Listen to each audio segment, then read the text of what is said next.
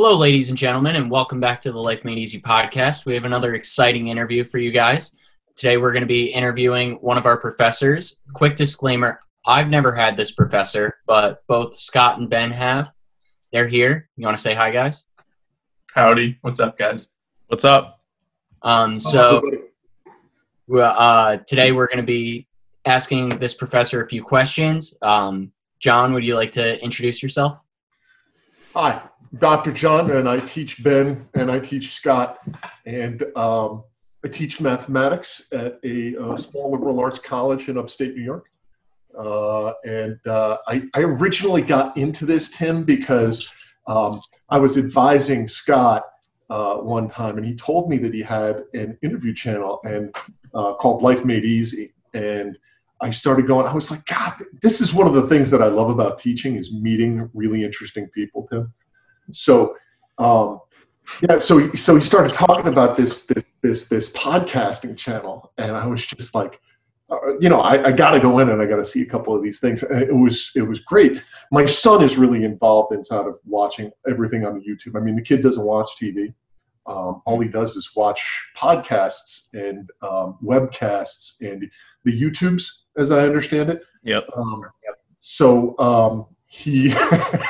I've already made Ben crack. It's good stuff. So he's actually familiar and had actually seen it. And I said, so have you ever seen Life Made Easy? He goes, yeah, I've seen it. And I was just like, what a small world we live in here. And so Life Made Easy. Oh, no, wait. There we go. Life Made Easy. So it was really interesting to me because most of the stuff is really, really fast, right? And I'm not used to fast stuff. 5-10 minutes over with. I mean, I just get a steam rolling after I've been talking for 5 or 10 minutes. And when you guys got into the podcast, the long form of all this kind of stuff, I was just like, wow, this is amazing. And I was kind of wondering what was the decision that was made that you guys decided to go from the short stuff to the longer stuff. We just kept talking. Okay, so this all, like when we became good friends, we realized that we love just like talking about just random subjects. And me and Tim started doing this with economics. Like we'd be standing in line getting food at Piazza, and we just like go off on huge rants for economics. And we're like, okay, we love talking so much, and especially about Star Wars, since we're all Star Wars fans. We're like, why not start like a podcast show where we just talk about what we love? And it all just kind of flowed from there. And I think at the beginning we were like targeting 20 minutes, but we always missed that mark because the conversation just went too long. Yeah. We decided like the entire conversation was interesting, so we expanded it out and just left it at now many of the uploads last an hour. So it's what happens when you get a bunch of interesting people together. More or less. Yeah. And for the most part, people on YouTube are like kind of have short attention spans for the most part. But you see, like, there's also those people who have long attention spans and will listen for an entire hour podcast. So we kind of like, we started our own. I mean, we did an audio version at first, strictly just audio, uploaded on like, Google Podcasts, Spotify, Apple Podcasts. And then we're like, okay, let's create a YouTube channel dedicated to this and brand it as a specific podcast channel. Like that's strictly what we're going to upload, like long episodes. And like we've seen recently, like you can grow very quickly if you're doing a podcast channel on YouTube. There are people who will sit there and will listen to your entire episode. Like Tim, like remember like on some episodes, we'll like ask the fans like questions at the very end of the episode, and they will still answer those down in the comments. Wow, that's cool. Yeah, it's amazing the engagement we've been getting so far. Maybe that's what I should start doing when I'm recording my lectures, is ask the questions at the end and then make people post on the chat. Yes. Interesting. No, I'm surprised more teachers aren't doing this now with the current situation. Starting their own channels and starting, I don't know, is there like any rules against that you're not allowed to do that kind of stuff? So, no. Boy, now that's an interesting question. And so I don't want to get too far into this. The question becomes, if you start to do this kind of stuff, from my perspective, who owns the material? And if it's that small liberal arts college that we've been talking about that owns the material, or an administrator inside of that liberal arts college, I am not going to participate in that. On the other hand, if I was 100% sure of my own ownership and that I had complete control over everything that went inside of there, without being able to be sued, I would definitely be more responsive to doing all of that. We don't. So we were talking a little bit before in the pre-interview here about editing, right? And so we don't have the ability to edit out that kind of stuff. If we do, the material that we would use is either A, clunky, or B, expensive. So if we could start getting some of those things hashed out and in favor of the individual, I think that you might see more of that, but we don't. Gotcha. Current crisis could revolutionize the way we do teaching in the future. Well, I got to tell you something. I hate it. I knew this was coming. Yeah. Here's the reason why that I hate it. All right. You like faces. I like faces. I cannot write. Okay, so right now in a group of 4, I can see all of your faces, and I can see whether or not you're following what I'm doing or whether you're not following what I'm doing, right? And it's interesting to me to watch when people drop out, because I could say, okay, so Ben, now you're not interested anymore, right? And I can pop you a question. But when I see 36 little things and the squares don't even show up because I've got to be sharing my screen, it's really, really hard to read people.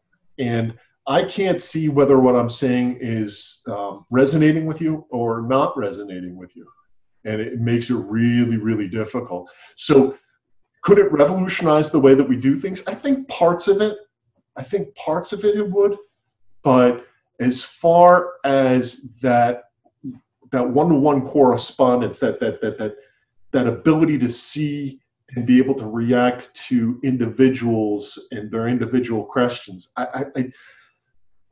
technology could go someplace, but it's not going to replace the ability for me to actually see. I mean, I'd need a screen the size of my front window here in order to be able to even get the remnant of that. And that doesn't even get down to the fact that half the time I can't guarantee anonymity and facial recognition things that come inside of the internet as well.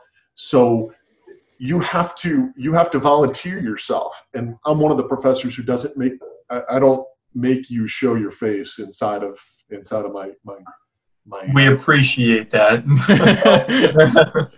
For me, this is an emergency situation. And so, oh, by the way, this is being recorded during the height of the COVID-19 crisis. So I'm not going to make you share your faces with me because I don't know where it's going to go, and I don't know what kind of,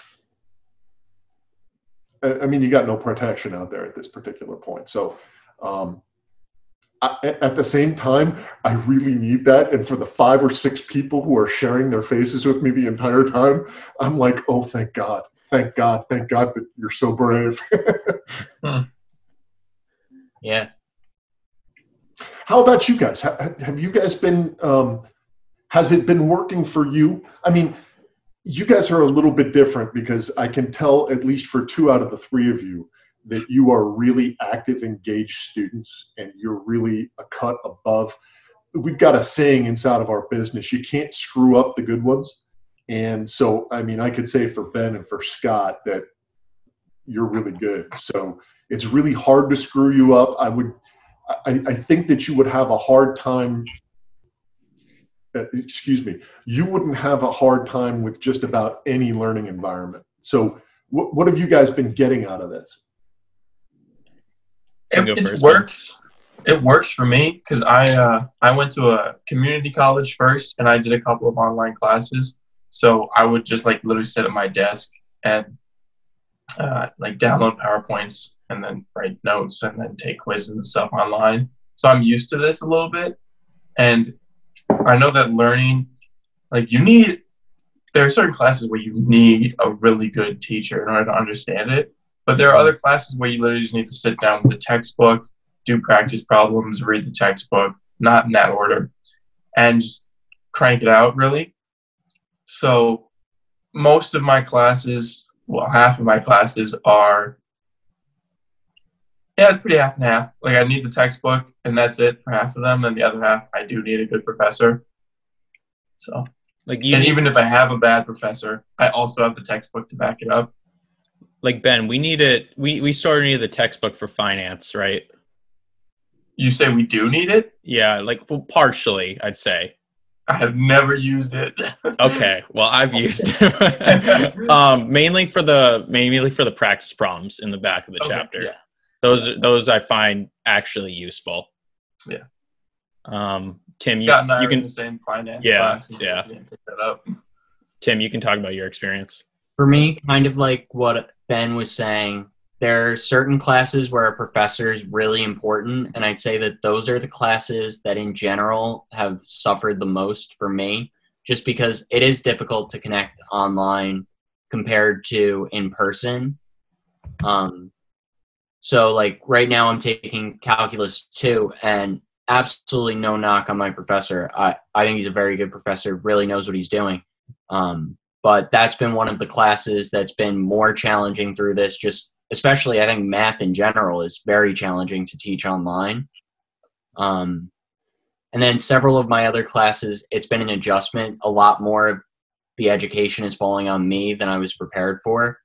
And the other big thing is getting yourself to do the work, especially like at school. I always did so much of my work at the library that now it's having to do work in my bedroom and whatnot, where at school I didn't do it in my dorm very often. So it's transitioning where I do my work, when I do my work. And to me, that's kind of been the most difficult part. Yeah, motivation is just out. Yeah. Especially when your desk is in your room like mine, and you go to sleep in your room, you wake up and you walk to your desk, and that's basically your whole day. It's like you lose so much motivation. For me, I mean, I've taken an online course, and then like when it comes to learning other skills, I'm definitely involved with like watching a lot of YouTube content to learn like editing skills. I've done that. Photo editing skills, especially like how we use Canva. So I'm sort of used to that, but yeah, I agree with you guys. When all you do is go to your desk and then you go downstairs to get food, you lose motivation very quickly, very, very quickly. All right. Do we want to get into our first question then? This is a quasi interview. Yeah. John, what makes a good teacher and what doesn't? Cool. So I've been thinking about this one an awful lot, and I think it depends an awful lot on who you are as a learner, really, about what makes a good teacher. So I can only really describe that from my experience based on what I've had and I've thought to be good teachers. And what's a good teacher? A good teacher is somebody who sets really high standards and does everything in their power to help you achieve those standards. A good teacher is somebody who's going to go the extra mile to adjust themselves and their material to your individual learning styles, to reach down and ask the extra question. One of the preconditions for all of this is that they're passionate, or at least they can convey passion about the material that they're talking about. And I don't care whether that's Greek civilizations or mathematics or the power of mathematics, or whether it's your English class. If they don't have a passion for it and they don't find a way to fake it, it's a really, really difficult sell to the learners who are involved, because people will feed off that. And if you're dispassionate, dispassionate is not the right word that I meant to use, because a lot of what I deliver is dispassionate. It's both passionate and dispassionate, right? But if they're bored by the material, it's not going to come off really well, and you're going to have a disengaged class. And one of the things that I like best is getting people who are also passionate about the subject to ask questions, so that we can develop it more into a discussion. I'm not great at that, but I like employing that tactic inside of my classes, to the best of my knowledge, best of my ability. Did that answer the question? I think so. Yeah. And so let me throw that right back at you. As long as this is interview day, I'm interviewing you too. So yeah, let's go. Let's go. What is the thing that's gotten you the most engaged, or what do you think the best teachers are? I took the last one, guys. I'll start. I think, like you said, the teachers that are most engaged and passionate about what they're teaching, that excitement about the material is definitely contagious, where the students really pick that up and feel the energy that the professor has about the topic. So I think that's most important. But then also, for me, a lot of the time, real world applications makes it seem more relevant to bring that material into my life and where I can use it. Like in game theory, Tim? Yeah. All the time. When we were discussing the what's that midpoint problem with the kids at the lemonade stand? Yeah, lemonade stand for politics. Scott got a question in game theory. Scott explained it to Tim, and then Tim explained it to me. Scott wasn't even in the room, and Tim and I were doing Scott's game theory homework because it was so interesting. And then I went to Scott's professor and asked him, I have a question about your homework. Yeah. And I bet you anything, Matt sat you down and answered those questions. Even though you weren't in the class. Yeah, because that's the way he rolls. Good professor. Yeah. The other thing with real world applications, something I found is like so many of the things I learned years ago that I thought would never apply eventually do apply. Like there's very little learning that truly is useless. So I think just the quicker that I realize what the use is, the easier it'll be for me to bring it into my life quicker, if that makes any sense. Okay. I'd say a big part of it is like building a connection with your teacher. Like being able to go up to your teacher after class, talk about specific material, and then taking the extra time to like help you on problems you didn't quite understand in class. And then Tim, you can relate to this. Me and Tim talk about this all the time with Dr. I'm not going to say his name, but Dr. P. Yep. 202. Me and Tim get excited for this professor's online lectures that he posts. I like counting down. It's nuts. Just like, because the way he explains stuff is so relevant, especially in today's society with the current crisis going on, but he makes everything so easy to understand and apply to the real world. And it gets you fired up before you log on to the lecture. Yep. I think that very few people are excited about school in general. So going to a class, nobody walks into a class like, I am so excited to be here. First day, let's go. Like, no, we're like, I don't want to be here. I want to go have some fun. And like, so the first day especially is critical, and the professor plays a massive role in that, because if we show up and like, we don't want to be here, and the professor they don't even have to also not want to be there. If they don't show that they want to be there and have a good time or whatever, and like be interested or interesting, we lose interest. and we don't want to be there even less than we already didn't. So beyond the first day, energy, I guess, like I had one professor, Tim also had him last semester, so old and just so quiet. Like Tim sat in the front row, couldn't even hear him. Professor, it was so bad. How non-memorable was this class? Accounting professor. Oh, I think I know what you're talking about. Yeah, just nobody liked that class. He just sat at the desk and just like elbowed on the desk and just whispered so quietly and so uninterestingly. You probably couldn't even hear that because I don't have a microphone. And then whenever he used the board, he would turn around, like completely face away from us, right on the board, turn back, and then point like that, like behind him. Like it was, like it was awful. I hate that class. So like, that's what not to do. So it's like it's the energy. Like it really is the energy that the professor puts out. And for example, Dr. O, I'm like for all of our classes, the first day you come in like fully energized, like ready to go. It gets the students hyped up, and then you do the note card, correct?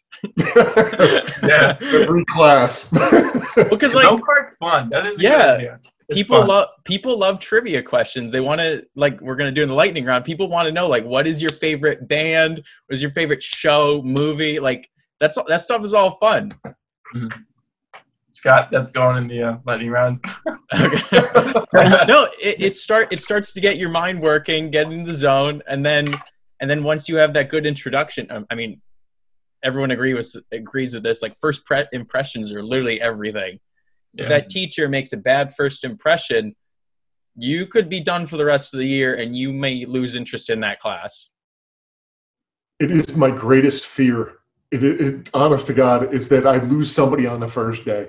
I hate that. Well, okay, so that's a little bit because we have this little thing called ed drop in college for you kids who aren't in college yet, right? So if I come off badly inside of the first day when we're going around and we're talking about those little note cards, the little information that you put on the note cards, and I wind up, riffing something that's not cool, I'll lose them after the first day. And I've never had more than a couple of people. And I'm kind of glad because usually students will send me an email message saying, I'm sorry I'm dropping your class, but there was another one at the same time that opened up that is in my major and I've really got to go take that or whatever. But yeah, so I don't know. I didn't realize that was as effective as it was, so I'll keep it in. Besides which, I like it because I just get to know you guys on an individual level. Mm-hmm. At least a piece, Mm-hmm. Tim, you've never experienced it yet. Yeah. Tim's going to be there in spring next year. That's my guess. What class are you taking, Tim? What? Are you going to take is he going to take a class with Dr. O? Oh. No, Tim's not going to take probability. He's not going to take mathematical statistics. He's taking game theory without having any background. Of course, he's going to take the class. Tim, you're never going to have anyone gone. Might take that. Take QBiz 100. Oh yeah, already took it. Done with that.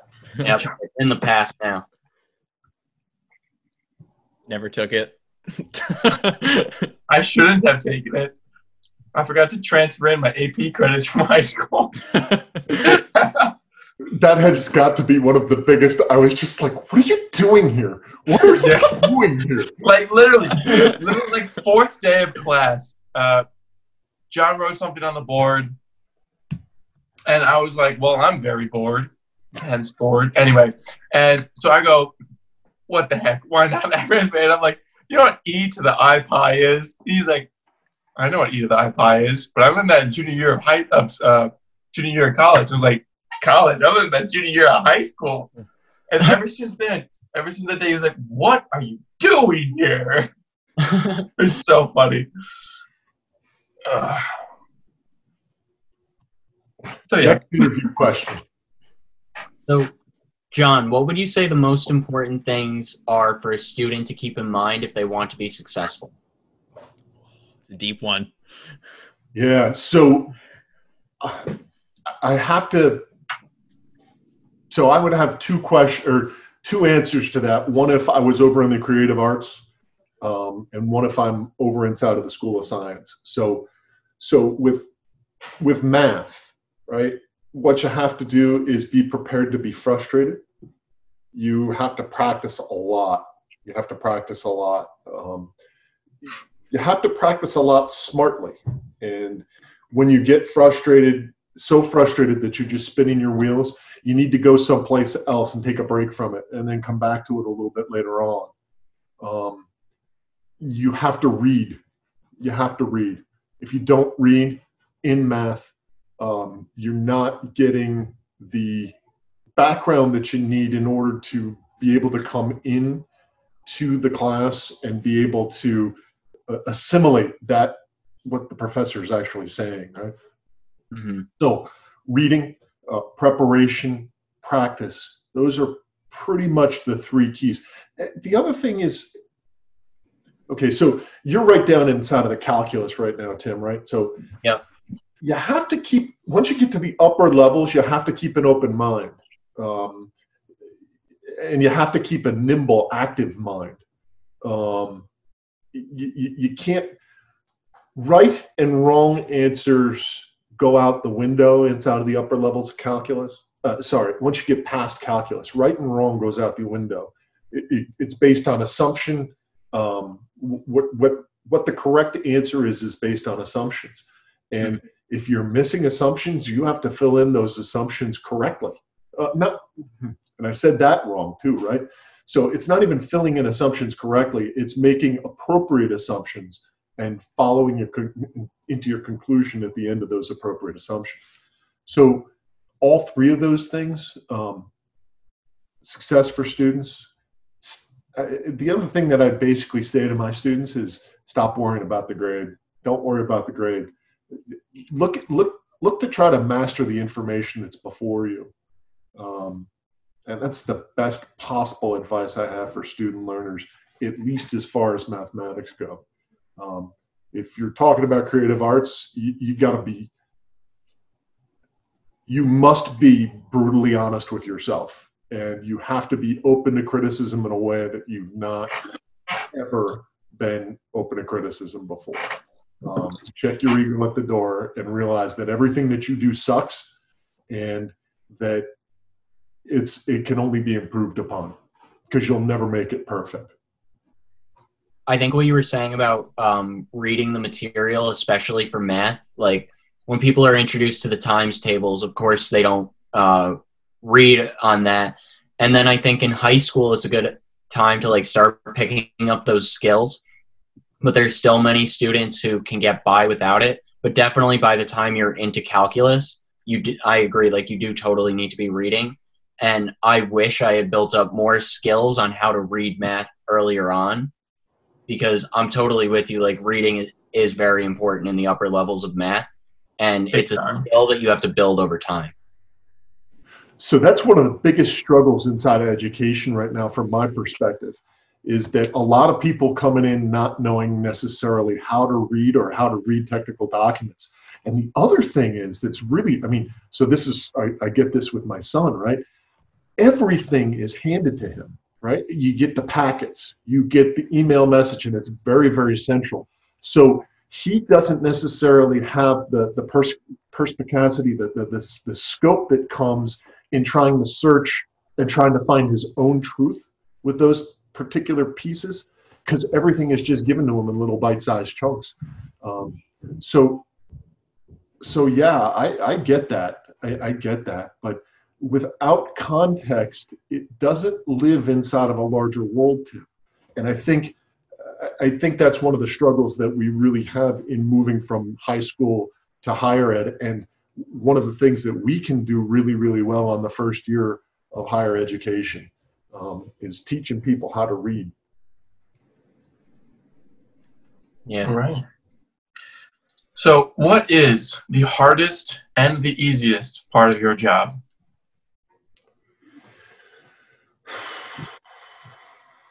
Another loaded question. Yeah. Glad we didn't put this in the lightning round. So take an hour. So yeah, this tied into some of the questions that we had, but wasn't exactly. So I don't have this one prepared. Okay, so the hardest part of my job is getting people who don't have interest to be interested. The easiest part of my job is riffing off those who are. I say riffing, not ripping. Riffing off those who are, because if you get an interesting question, it can take you down a rabbit hole, which is interesting and beautiful. And finding those interesting and beautiful moments, especially with really smart minds, it's great. What are you laughing at? When you said really smart minds, I pointed at myself. He's so humble. He's so humble. Oh my God. He is the most humble. Yeah. Well, for those of you watching this that don't know what riffing means, basically he just roasts us when we ask a really good question. Which he does to me all the time, which is why I pointed at myself. Yeah, so jumping off of those things and jumping onto the tangents that you guys are really interested in, going down those rabbit holes and going inside of the directions that somebody else points you in, an interested but perhaps naive learner goes into. Teachers dig it when you ask questions. Well, when you ask interesting questions, not questions that show that you came in completely unprepared. Teachers dig it, at least on the college level. So sort of going along with that, what is your favorite and least favorite part of the job? My least favorite part of the job, I can tell you that right off the top of my head, is administration. Oh yeah. Actually, getting into the processes behind all of this stuff, it's not fun. It's not fun at all. My favorite part of the job is one-on-one inside of my office hours, and I think that's probably one of the things that I miss most, delivering the way that we're delivering at this point. The one-on-one conversation with people and being able to really have a conversation. You could do it through a variety of different avenues that record. I don't want to start saying names of things. You can mock it with what we have with technology today, but it's just not the same. It's not the same. Yeah, so I miss office hours an awful lot. I remember the question. I remember back when we were actually at school, it's like for office hours, it's like there's a line out the door, people waiting to speak to you. There really is. Like, I showed up once, 5 minutes after it started. There was already like 7 people around the table. Like, I had to stand next to the door just to be there. Half the people, it's not even a math question. It's just a life talk. Yeah. And those are the questions that he takes an hour on. Yeah. Well, the life questions are the hard ones. The math questions are easy. The life questions and what you're supposed to do, that's hard. So they deserve a little bit more care. Fair enough. Yeah. Yeah, you got the next question. Okay. Oh, I think I asked Dr. O this question back in the fall, and I thought I'd re-ask it here just for the viewers. So what's it like having the power, right? The power of impacting students' lives. It's awesome, and I mean that in the real definition of the word awesome. It is humbling and scary because it's a power that I mean, let's talk about Star Wars for a second, shall we? Please. Let's We go. shall. We all just like shifted our There is seats no because we got try. excited. There's a dark side to that, and there's a light side to that. And empowering people, that's what it's got to be all about. It can't be about controlling people. So in a very large sense, I mean, in a very broad sense, the most general sense that we have, my job is to inspire you to ask the questions that are going to inform you throughout your lives and come out with a good outcome, right? So to the extent that I'm able to just give you that extra question, that that piece that informs you, I'm inspired and humbled by that part of my profession. But I've also, you know, it's scary when it's not effective. Mm-hmm. It's scary when I'm not able to reach. Yeah, I don't want to go too far down that path, because down that path lies Vader. Just Shouldn't take your lightsaber into the woods, Luke. Yeah. It's awesome. It's humbling. It's a lot of fun. Oh my God. You know, so one of the things, why did I get into teaching, right? Well, it wasn't for the pay. I'll tell you that right now. But it's for those kinds of moments when you've got those office hours and somebody comes in and the light of understanding goes on inside of their eyes. That there is nothing like that. So inside of my other life with creative arts, you know, doing the plays and that kind of thing, I've had standing ovations. And you know, there's that rush that comes along with standing O's, right? It has nothing, it pales in comparison to watching the light of understanding go on in somebody's eyes after you've explained something in a slightly different way. You know, it wasn't an easy get, it was a hard get to get them to understand it. That's a rush. That is a rush. And it's an awesome responsibility. I hope so. And this is something that I probably didn't say to you inside of the office hour, Scott, that I thought about afterwards. Clearly, I've had 3 or 4 professors inside of my life who have been awesome examples inside of that way. And I only hope that I could live up to the example that they gave me. And I try to do that every single day. And boy, would I like to mention all of their names right now. I won't. Mm-hmm. Do you feel humbled when, I'm not going to name names here, but when students come to visit the school and are looking at the program, right? And then who are the people that help out with the tours and whatnot? What are those people called? Pathfinders or whatever, people helping out, and they always recommend go talk to Dr. O. If you want information on this, go talk to him. And then he has like this giant list of like students or prospective students he has to talk to. So that is a part of my job that jazzes me, and so I love that part of my job, and at the same time it can be punishing. Depending on the number of hours that I have to spend on it, you know, the list of the people that have it. Yeah, so yeah, no, that's a really good word, humbling. It's like I can't get to it all. I wish that there were some way that that I could make more efficient that time.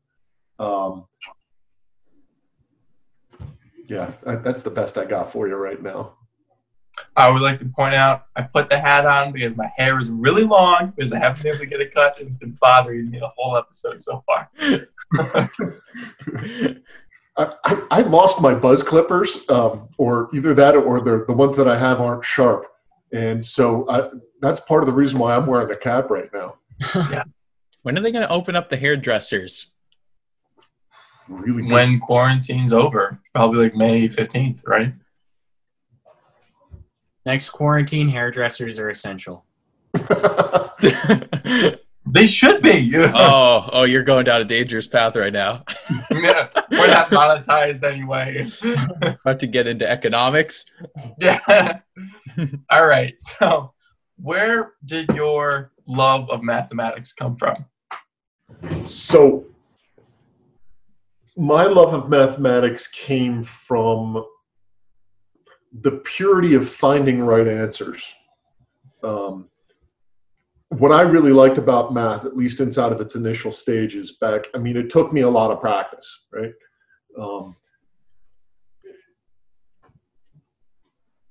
It was having the knowledge that there was a right answer at the end of it, right? So you'd come through this struggle, it'd be really, really frustrating. At the end of it, you were like, this is it, right? It wasn't until I got to the upper stages past the calculus 10 that I was just like, wait a minute, that is a completely misunderstanding of what mathematics is. So my more informed, so as I got further and further and deeper into it, there were two things that really attracted me about it. And that was, one, that there's a beauty in being able to recognize and describe patterns.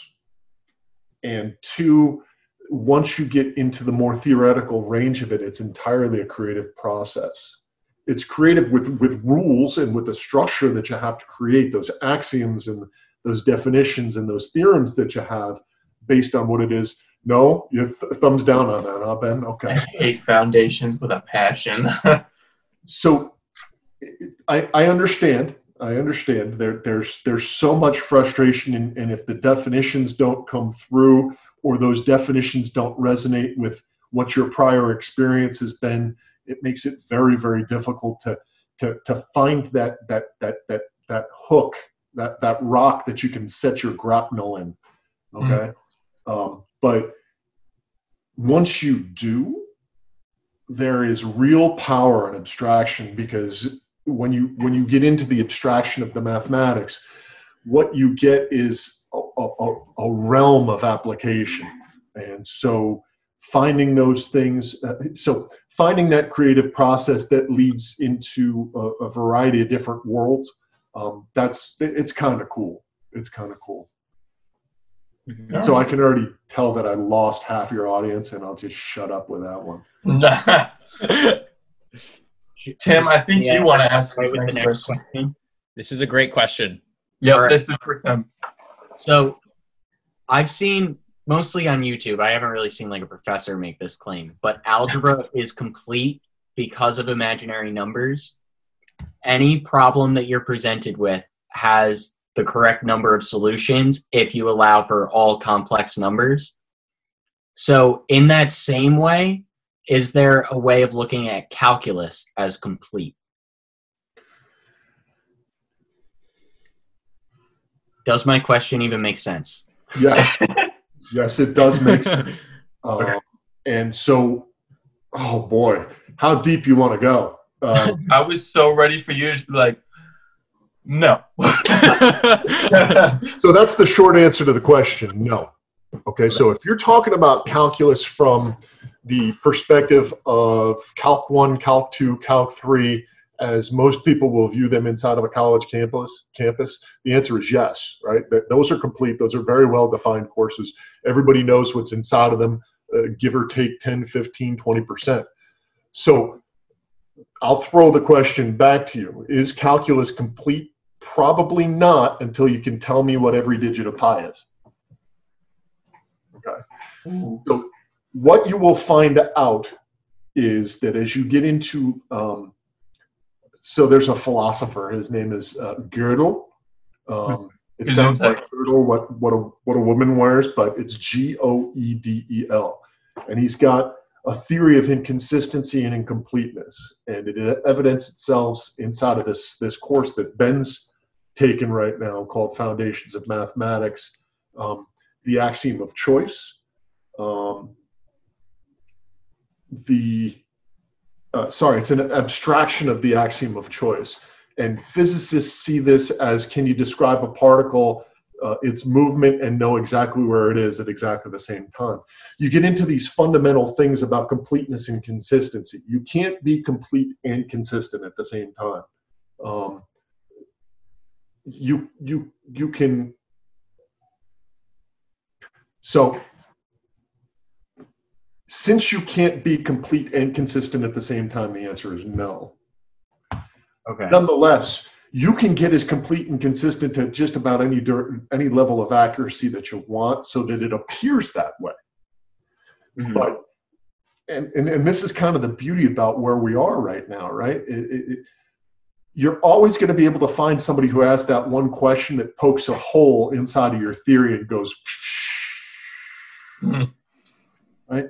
So the short answer is yes, and the short answer is no at the same time. That sounds like a calculus answer. How do you like that? Oh my God. You like apples?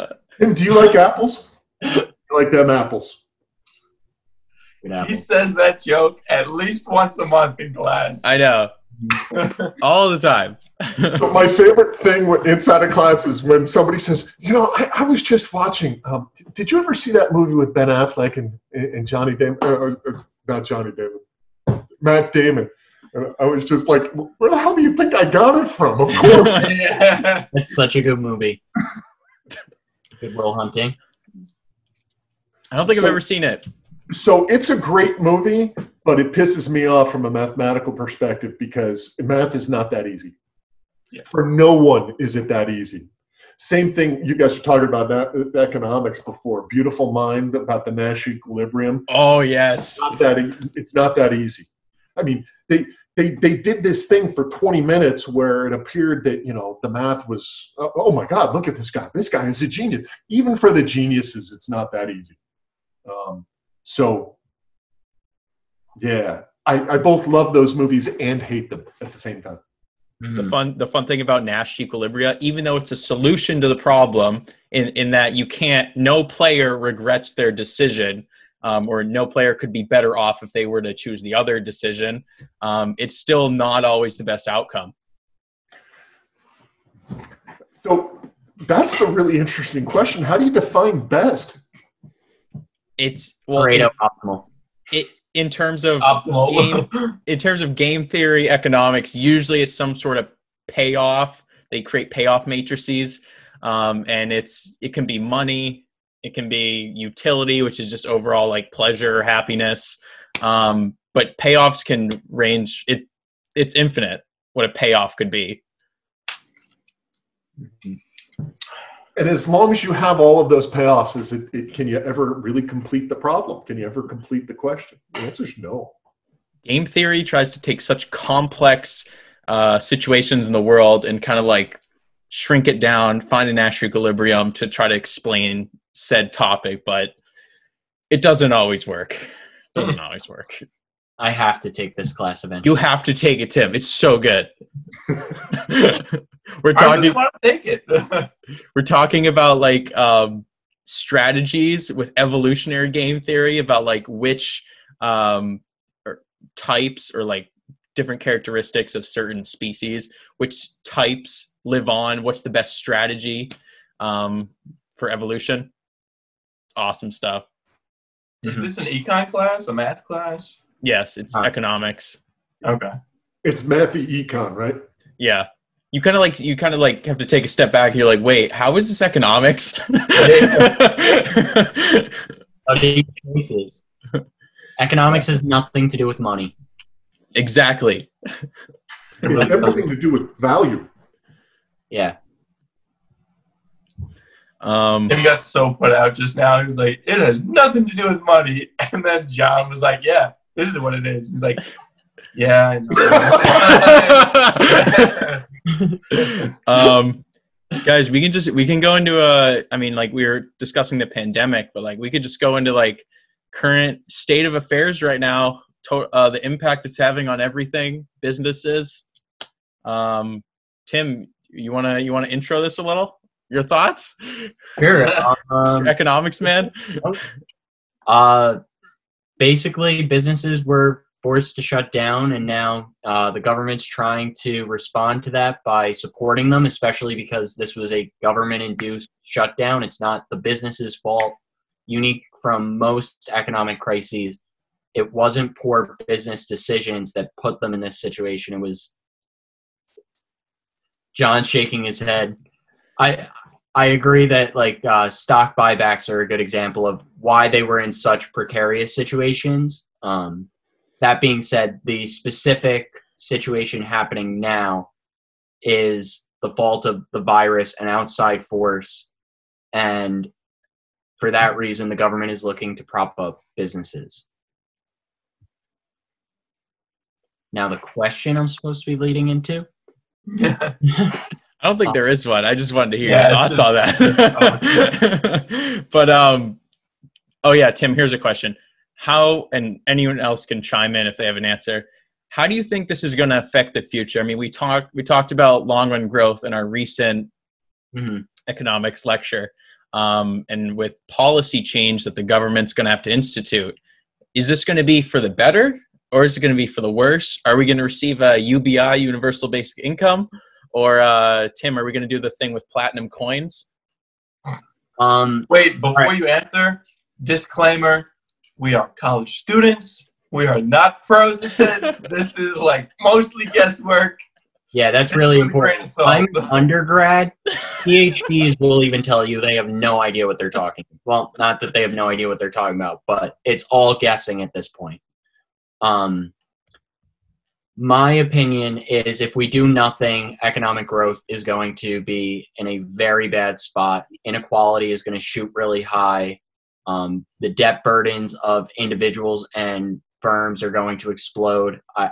I think if we do nothing, growth is going to suffer heavily. However, when I look at the different bills being proposed in Congress, almost all of them have some form of UBI, even if it's temporary. And for that reason, I see more than likely we will have temporary UBI in this country. So I think that will level inequality, which will help us speed up our growth because lower income people tend to spend a higher percentage of their income. I think that stimulus will be massive, helping firms to grow, helping consumers to spend more. And I think that the government is committed to saving as many businesses and jobs as it possibly can during this crisis. I think we're going to put off our fears of debt for a while, and that has me a bit concerned because debt does have a tendency to slow growth as you have to pay more and more interest on that debt. That being said, I think, again, only my opinion, I think the inflationary costs are going to be relatively low. Yeah. Because I think we're already facing severe deflation, and I think that interest rates are going to remain very low, so the interest payments on our debt won't be very high for at least the first half of the decade. That's a little intro to the things in my mind. I just need to look something up real quick. My most recent current events analysis did a bit of a comparison to the Greek the Greek debt crisis and the later aughts, I think we're supposed to call them, 2000s. And one of the big issues there is the euro is printed by the European Central Bank, and the Greeks, I feel like I'm losing our audience. The difference in the U.S., our currency is printed by our country, and I think for that reason, the Fed is going to be incentivized to keep interest rates low on our debt for longer until more of our debt is paid off than what occurred in Europe, where Germany and France and the UK had recovered quite substantially. So they were putting a lot of pressure on the European Central Bank to raise interest rates now that the crisis in 2008 had passed. But that was at the expense of more less developed countries such as Greece that still had heavy debt burdens that now had higher interest payments to be made. Tim, you lost me. So Nope. So let me just jump in here, and Tim, I'll ask you this question then. So what happens with unemployment? Short term and long term. Short term, I think it's very reasonable to expect that the next unemployment report is going to say 20% unemployment. That's terrifying. That's Great Depression levels. I'm very worried about the people who haven't gotten their stimulus checks yet. I'm somewhat optimistic that many of those who are unemployed, and only optimistic, I hope it's true, that they'll be able to get their jobs back because their employers have laid them off because they realized that the unemployment benefits would be better than if they kept them in the short run. So long as the stimulus is strong enough, I think that we could see unemployment fall rapidly. But in the short run, I'm very concerned about those 20% of workers who have lost their jobs and are now looking to collect unemployment. So, lightning round. Wait, no, I want to hear a little, Dr. Osa, what his thoughts are about this. Oof. So again, I'm not an economist by background, right? I'm a simple mathematician. But I think that Tim's got his eye on the ball with all of this. The only other thing that I can say is the following, right? So inside of economic and financial literature, at least since 2002, 2003, whatever you want to call it, there's been this thing called the Black Swan event, right? And so people have been talking about black swans like, like 9/11, right? So you guys were probably too young for this, but you might not have been alive in 9/11, right? When the World Trade Towers came down. And We were very young. Yeah, we were very young. barely won. So 2008, there was the stock market crash, right? When people were doing buying things really irresponsibly, and then finding out they had no value and saying, "Wait a minute, you got to give me some money for this. I thought it had value. It didn't have any value." Right? So, and then the government came in and they propped a lot of people up. Right? So this one is different from all of the other ones in that it really was an exogenous factor that came in. I mean, this disease certainly seems like it has very few boundaries, right? This is the once in a 100-year event, right? So the last time that anybody really faced anything like this was like 1918, right? Was that the Spanish flu? So Yeah, the Spanish flu, right? And it was really serious.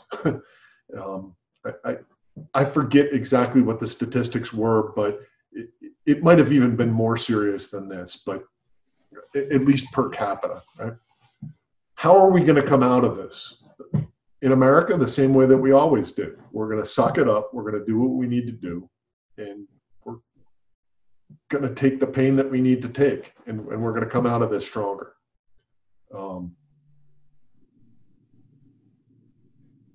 But it's not gonna be without pain. The Spanish flu infected, I just looked it up, 500 million people were infected with the virus. Wow. So 500 million people, and that was when there were far fewer people inside the world. Yeah. And I should Google before I say anything.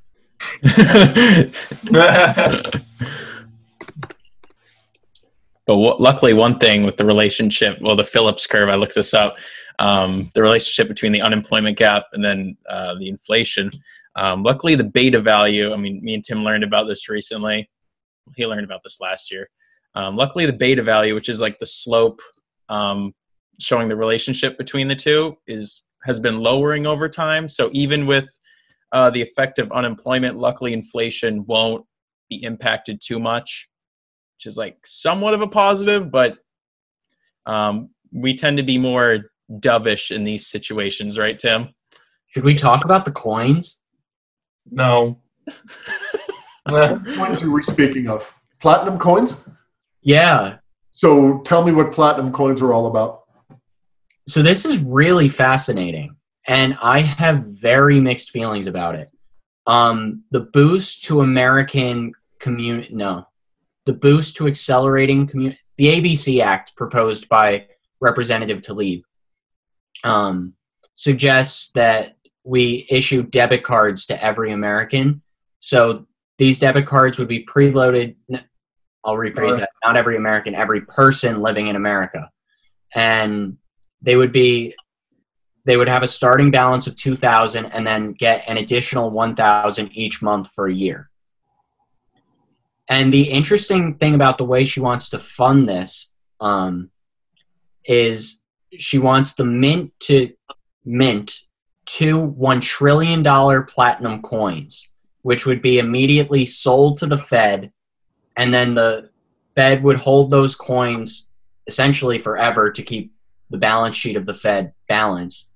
And then the $2 trillion sent to the Treasury would be used to fund this program. What's interesting is that's a way of creating money that has always existed in the U.S., but hasn't been utilized since the creation of the Fed, because the Treasury is a part of the executive branch and has the right to create coinage, but not bills. Bills are Federal Reserve notes, and that's the way that most money comes into the economy. The reason that Representative Tlaib wants to do it this way is it would keep the debt burden of the United States from increasing, because the United States government would be creating this money as opposed to the Federal Reserve, which is independent. The cost would be this would all be funded through inflation and all be funded through savings. It would be the people who have high amounts in savings that would be paying for this, as opposed to future generations and their taxes. So it's interesting. It's very different. I'm definitely not at the level to analyze that thoroughly, but it's fascinating that we're considering this unique path that we haven't done before. It's definitely original. Definitely original. So, isn't it? Original? So Tim said something very, very interesting to me, because he preconditioned it and he supposed it in the right way, right? This hasn't been done since the creation of the Fed in, what year was it? 1914. I'm Googling. Start of World War I? I think same year, but unrelated events. Oh, okay. So, and you said that, rapid inflation and rapid unemployment and all.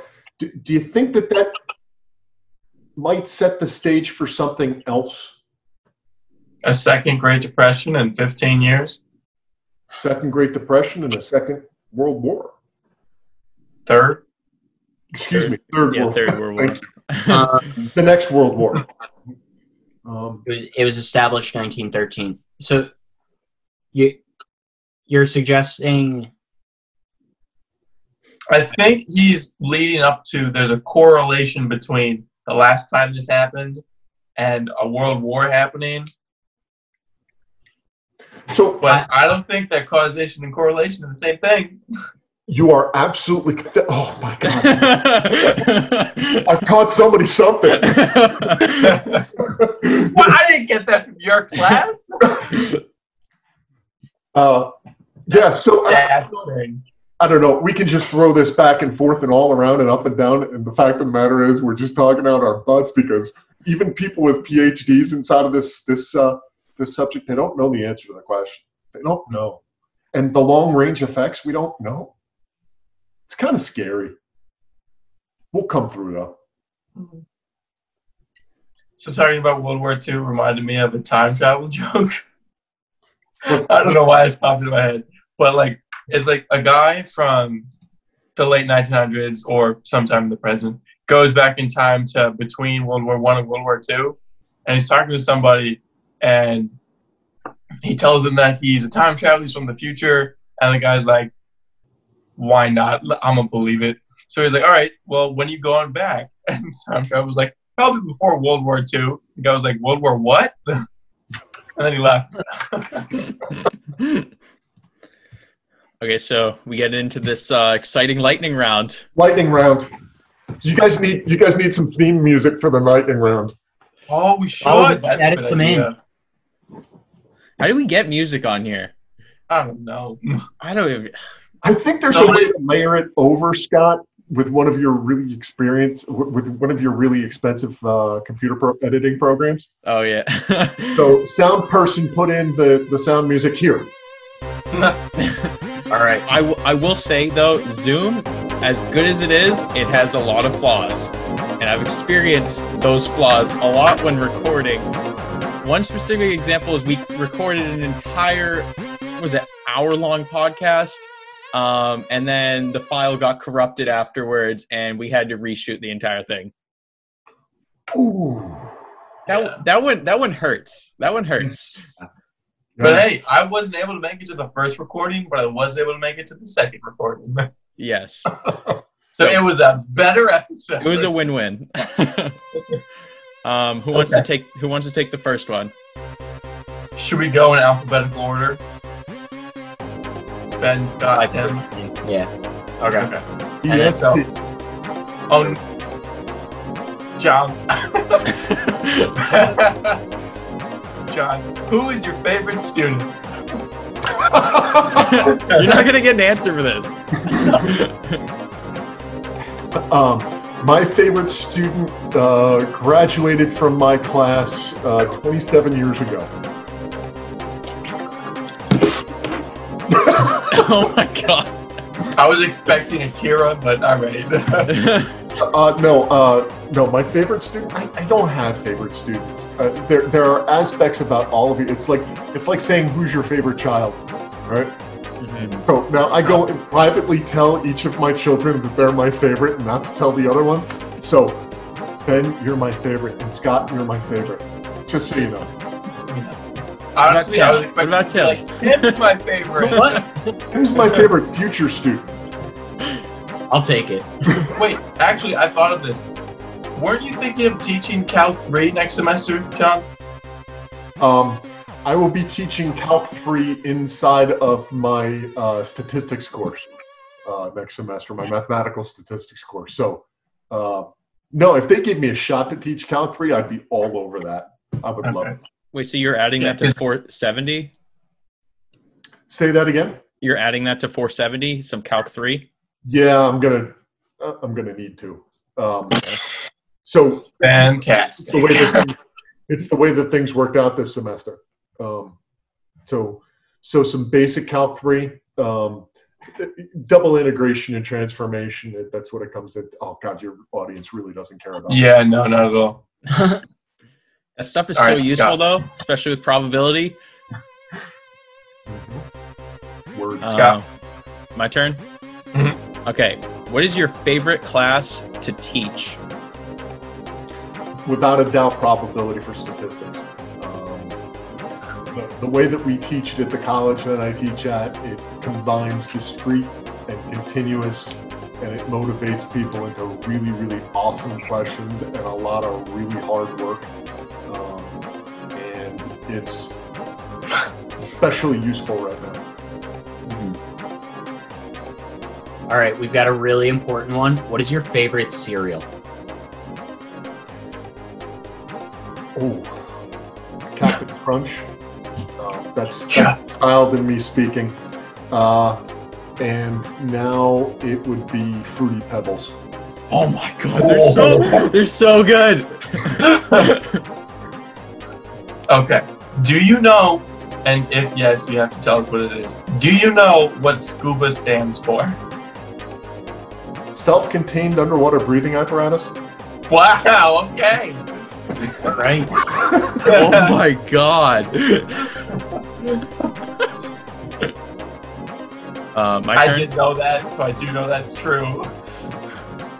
My turn. Yep. Okay, so on a scale from 1 to 10, how good are you at wiffle ball? Batting or pitching? Yes. All around. Yes. So I'm going to give myself a 6 on the batting and an 8 on the pitching. Oh, Wow. wow. Brave. I will wiffle you. What is your favorite TV show? Oh, that is so tough. Isn't there a right or wrong answer? There are right and wrong answers for this one. The Office. Seinfeld. The Office is great. Lightning round, The Office. Okay. And what is your favorite movie? Godfather. Great movie. I've never seen it, but I heard it's one of the best movies. Oh my God! Just stop right now. Turn the recording off. Go get it off of the Amazon Prime, Scott. Godfather. IMDb has the second best movie of all time. So here's the thing. I am a huge movie lover, right? I have seen so many movies, so many classics, but there seems to be those like few specific movies that everyone talks about that I just haven't seen. And that's an example of one. I didn't see Forrest Gump until 2016.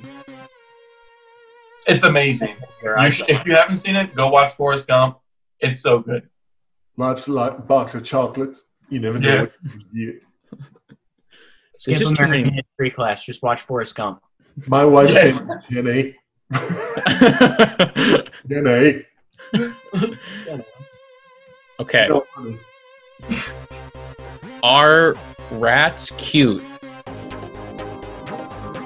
No. Okay. Under no circumstances. Unless you're talking about Mickey Rat, that Disney guy. What is your favorite subject to teach? Oh, wait, no, didn't we already at? That was favorite class. Oh, yeah, subject. I'm sorry. Different.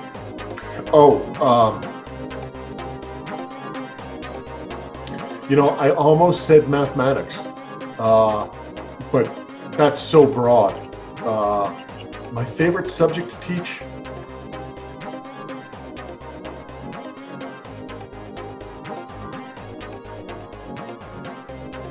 No, it's going to go with the class probability. Do you have a specific section of probability that you like the most? Multivariate, discrete? You like one specific distribution over another? Not discrete. Wow. I like discrete. It's just that it takes so long. It takes so long to do. There's no real efficiencies with it. So yeah, no, it's continuous multivariate. It's my favorite. Okay. In discrete, it's so easy to make mistakes. Yes. Yeah, because you go into autopilot, right? And Yeah. That's when all the mistakes happen. All right. So, is it wrong for a vegetarian to eat animal crackers? Yes. Whoa! Wow. Wow. Can you back up that claim? Why? Listen, you're talking about oppression of animals. And if you look at animal crackers, they all come in that little zoo box, and you're actually supporting zoos, which is forced animal captivity. And Francis would not be very pleased with that. St. Francis of Assisi would not be pleased with that. Yes, it is wrong. It's moral wrong, and they should be put to death. Oh. Whoa, it got dark. That's so fast. It's a joke. His journey towards the dark side's almost complete. I'm not doing that. Just don't be like Kylo Ren. Yeah. Baby Um, face. Like Kylo Ren? We're not fans of Kylo Ren here. Oh Honestly, my God, Adam Driver's awesome! I have no issue with the actor. I'm just saying the character. And Tim, you can agree with me on this. Yes. Oh, I see. Okay. You don't like the forced, contrived circumstance that he was put into with his life. Yeah, okay. Although I have to hand it to Adam Driver because Kylo Ren was very difficult to play, and Kylo Ren was like the only character that was actually a character throughout the entire sequel series. I agree with you on that. I was by far the most interested in Kylo Ren of any of the characters. Yes. I was really interested in Poe in Episode 9 because they actually like made him a character for a little bit. Yeah. Okay, so moving on. It's the writers. Okay, so what is your favorite band?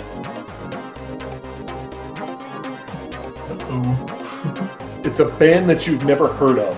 It's called King's X. It was a big band out of the 1990s during the alternative rock era, and they were easily the best of all of them, but they suffered from a lack of marketing. King's X, look it up. They're still going. I'll make a note. Okay. Okay, guys. I know like this is the end of the lightning round, but I have a very important question for him that we can all relate to, and it's regarding gambling. Okay. So, what advice can you give up and coming gamblers? Don't. I just thought about this. My parents will love this answer. Okay. So there are two things. One is put your money in your pocket. That's if you cannot keep your money in your pocket, make sure that you invest an amount that you can afford to lose. Third thing is know your probability. If you're going to play blackjack, know basic strategy completely and totally, because it's really, really important to give yourself that advantage. You can make it a 50-50 game if you're allowed to alter your bet. So what is your favorite? Oh, no, I think you've said this, but what is your favorite gambling game? Blackjack. Yeah. As far as table games goes, it's blackjack. As far as other types of games, Texas No Limit Hold'em. So I don't know. Is that considered a table game? Probably not. But that's more of a game of strategy than a game of chance, from my perspective. I mean, there's chance involved, but no, that's a fun game. And the thing that I like about Texas No Limit Hold'em is your buy-in is the amount that you're able to afford, and you're kind of guaranteed inside of the realm of that game that you're not going to spend more than you can afford. So that's a fun one. It's also fun to talk trash during it. Oh yeah. I would own Ben. I would own him. Oh, if we ever played, I would own him. He would. I'm very inexperienced. I don't know how to play. So, Tim, do you want to tell Dr. O what we do for fun? No. In our dorm? Should we? I don't think we should. Maybe leave. Think we should. No. Leave out the monetary part. Just. You're allowed to play cards in the dorm. I don't know if we you're play cards for money, but we host some poker tournaments occasionally. Oh, is that right? Oh, that's too bad. And since we're living together next semester, the three of us are living together. It's going to be great. We're opening up a casino. So what sorts of games do you play in your games of? I mean, I know that you're betting hot cocoa, and you play with Fritos or whatever chits you play with there. So what sorts of games do you play when you're betting your? It's mostly Texas Hold'em. Yeah. We're all trying to get better. So when we, Tim's 21. I'm still 20, so I can't go to a casino, and Ben's still 20.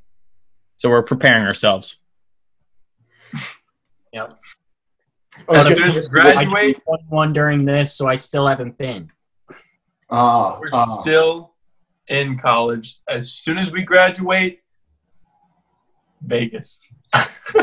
Vegas, baby. But And I will first we have say- to watch 21. It's a great movie. I will say taking a probability course is very helpful when you're gambling. Indeed. They should put more gambling questions on exam P. I greatly. I mean, the whole reason why probability exists, Scott, is because gamblers wanted to know what the odds were, whether or not it was a good game or whether it was a bad game to play, and that's not lost. Yeah. Now, I was going to ask you what you do with a low pair when you're dealt a low pair in Texas No Limit, because I have a definite strategy with the low pair. It Oh, depends. you stay in. You stay in. I'd say see a flop. If you don't hit anything, fold. Yeah. Yeah, I usually, especially with how small groups we usually play with, it's pretty safe to assume that your hand's not the worst if you have a low pair. You probably even have a pretty good hand considering we're playing with like 5 people. So I usually go in, see the flop, and then hope for the best. Also, it depends on who folded before me.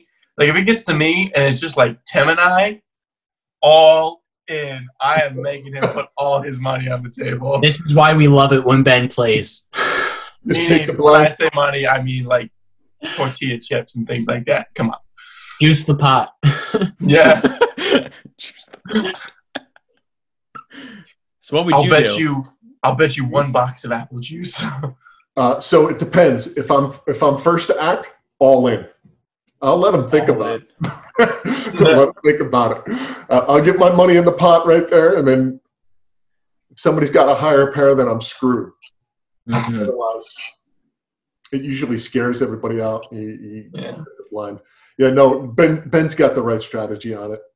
Ben's got the right strategy on it. If it's heads up, all in. Go.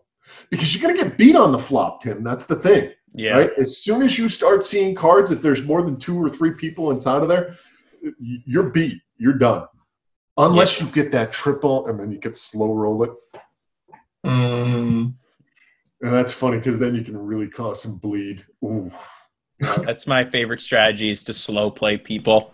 I did that to Tim once. He was so nervous. So nervous. I get nervous when I play. Yeah. They have online gambling anymore? Or is it completely dead? I don't know. They still There's, have there's some websites. a lot I feel of like the rest of this transition to conversation, like Bitcoin though, which Yeah, I don't no. want to mess with. Yeah. I feel like the rest of this conversation is for a post-recording conversation. Could be. Um, All So right. yeah, guys, I think that's going to be end of the interview. I think this went fantastic. Thank you, Dr. O, for coming on. We got some very useful insight here. Any final thoughts you want to give to the viewers? Keep working hard and keep doing everything that you can do to overcome and keep your spirits up. Talk to your friends. Love life. Okay. I want to personally thank Dr. O for coming on. It was nice to finally meet you after all these years. I've known about you loosely through the college, I think since freshman year. Scott, you had Dr. O freshman year, right? No, I didn't. I had him for the first time second semester, sophomore year. I don't know. I guess just through the departments, I've known about you since freshman year. So it's a pleasure to finally meet you.